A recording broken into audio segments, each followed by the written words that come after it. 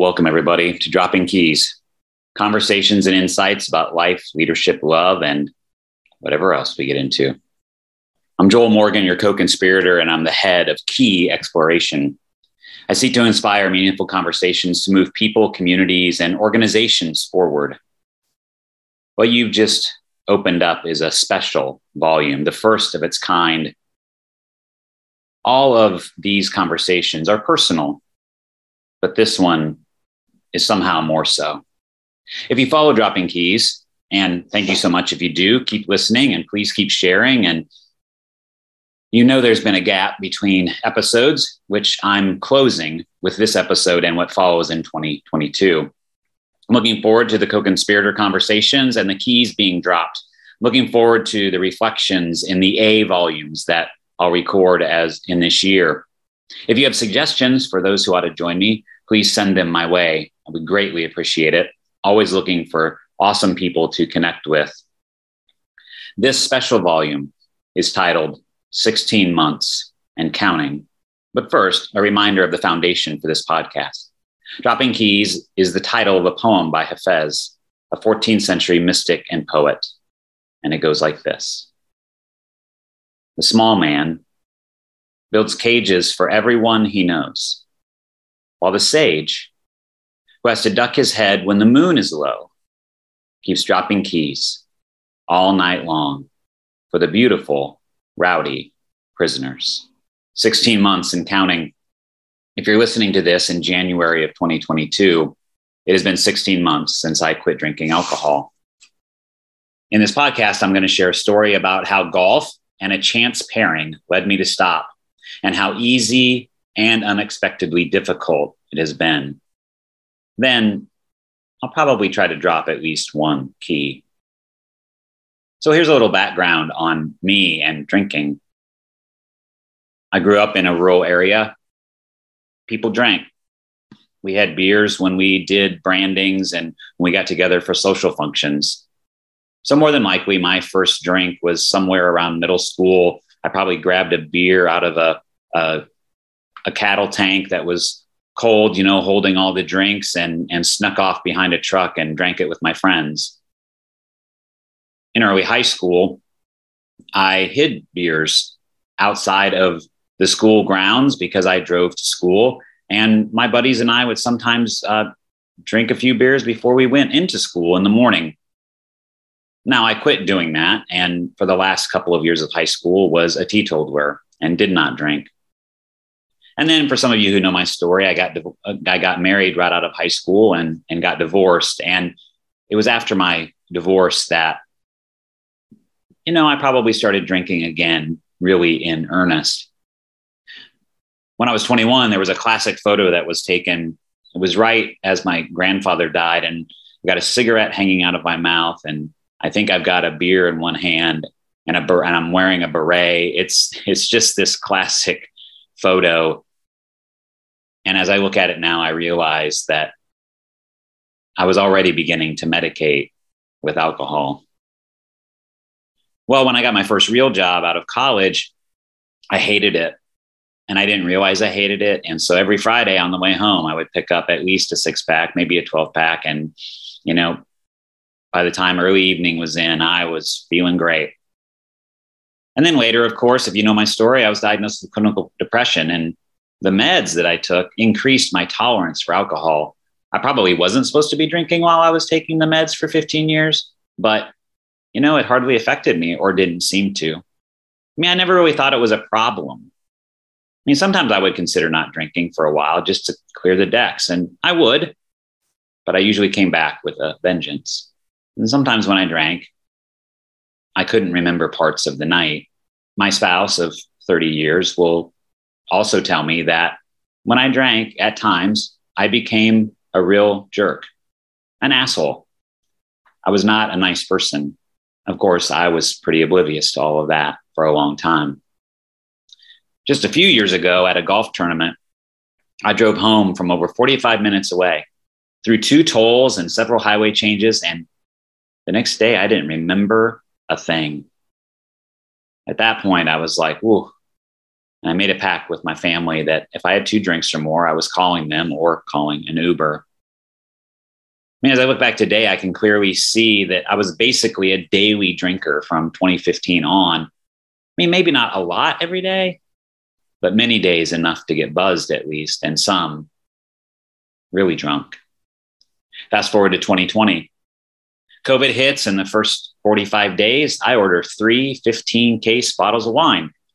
You do the math. I mean, it's 5 o'clock somewhere, right? Well, here's where things get interesting. I'm a golfer. I play golf. Well, maybe that's not quite right. Since 2018, golf has been an absolute lifeline, almost like medicine to me. I mean, grass underfoot, the sky above, me and my playing partners, or not, and nothing on my mind but chasing a little white ball into a hole in the ground. I mean, for some, it's a silly game, but for me, it's about being outside and competing and just enjoying life in a very different way. As part of my obsession, I've subscribed to the Golfer's Journal. It's the best writing and photography in the game. And it's not just a quarterly. They've created the Broken Tee Society, a community of like-minded people who love the game of golf. And so the journal hosts events around the country each year. In 2020, their centerpiece event, the Broken Tee 2-Man, was being held a couple of hours away. So I put my name in as a single and got selected to play. This meant, as a single, that I was at the mercy of the journal staff to pair me with someone. When the day arrived, I find that I'm paired with a guy named Tom Coyne. Now, I only knew Tom as one of the writers of the Golfer's Journal. I appreciated his style, but knew very little about him. As it goes in golf, often we introduced ourselves to each other and we played our round and had a great time.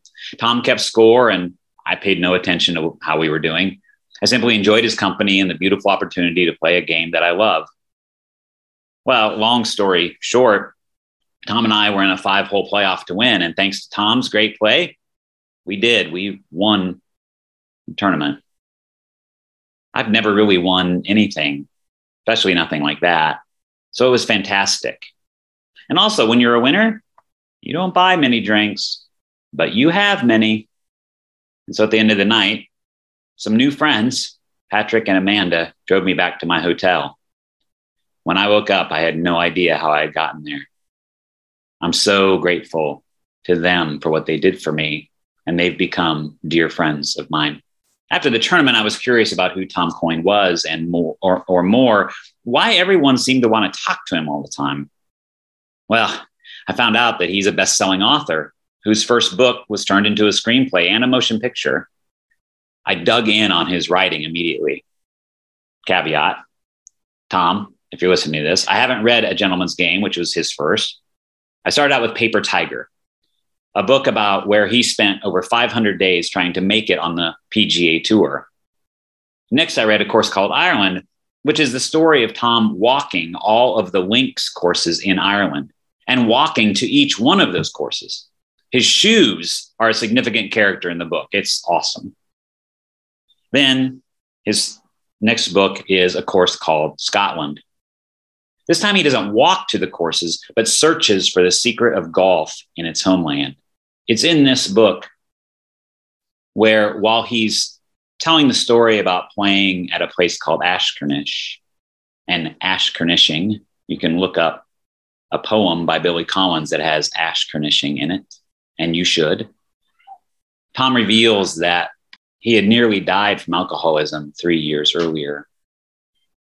As I read what he wrote about how stopping drinking saved his life and his deep gratitude for life now, I sensed something shift in me. Yeah, I got sober because of a golf book. I cannot thank Tom enough for his courage in writing and for the support that he has given me these past 16 months. On September 12th, 2020, I made the decision to quit alcohol. I stopped. I didn't go to meetings. Every day I just vowed to myself I wouldn't drink. And I haven't for 16 months and counting.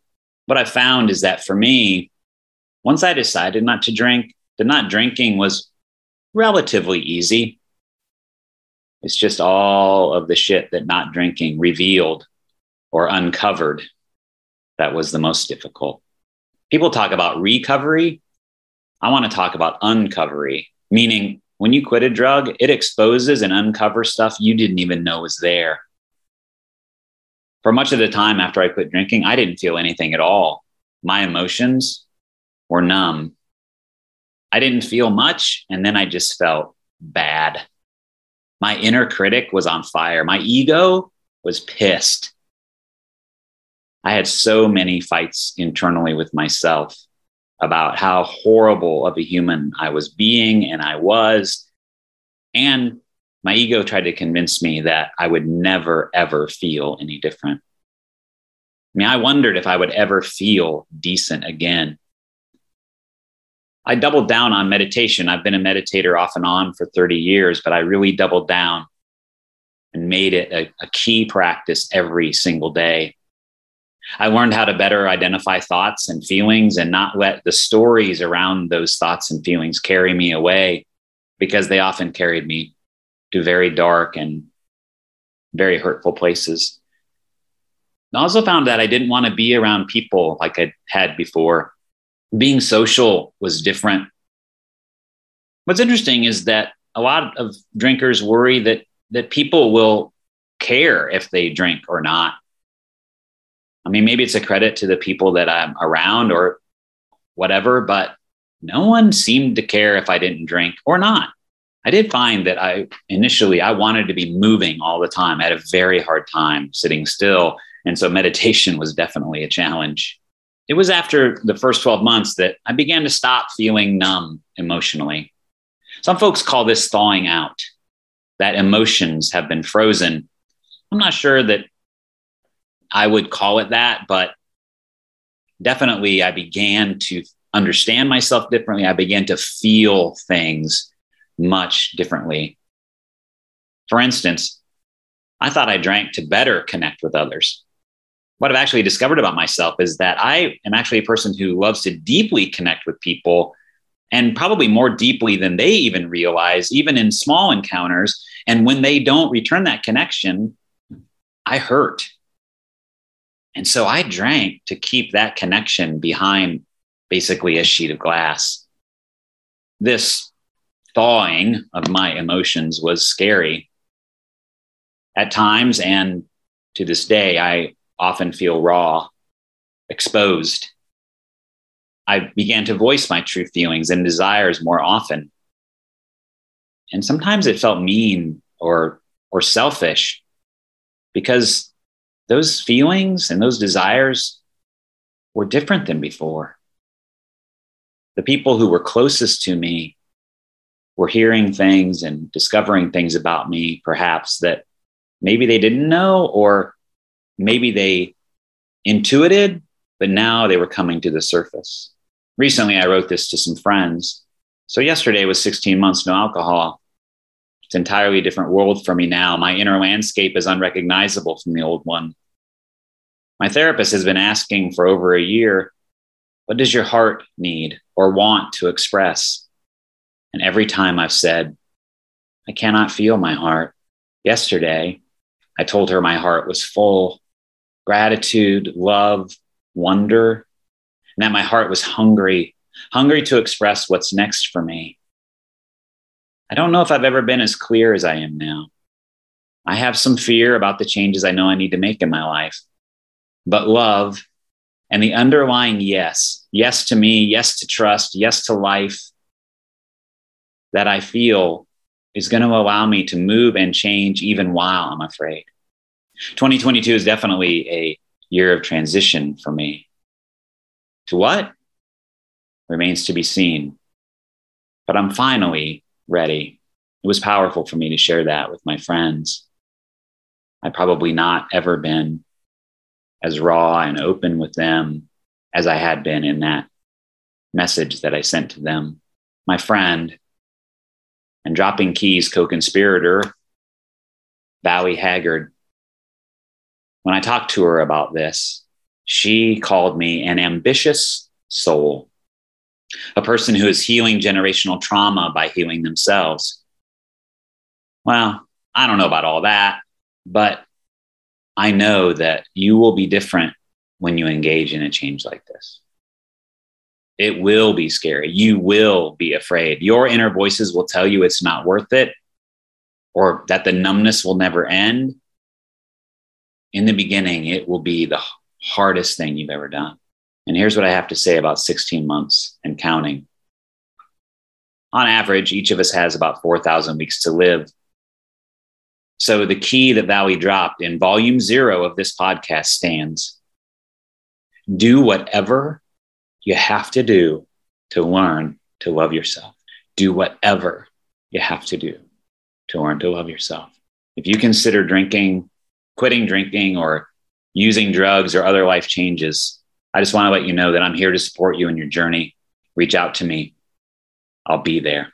And so now I continue on this path, 16 months and counting. Thank you for listening to this special volume of Dropping Keys. You can find me at joelmorgan.com or at joelmorgancc on Facebook and Instagram. You can find my book every single day on my website or on Amazon. Please drop me a note if this podcast connected with you. Please share it with friends. Please give it a rating. And now, always, may the sage drop the key to unlock the cage in which you find yourself. Until next time.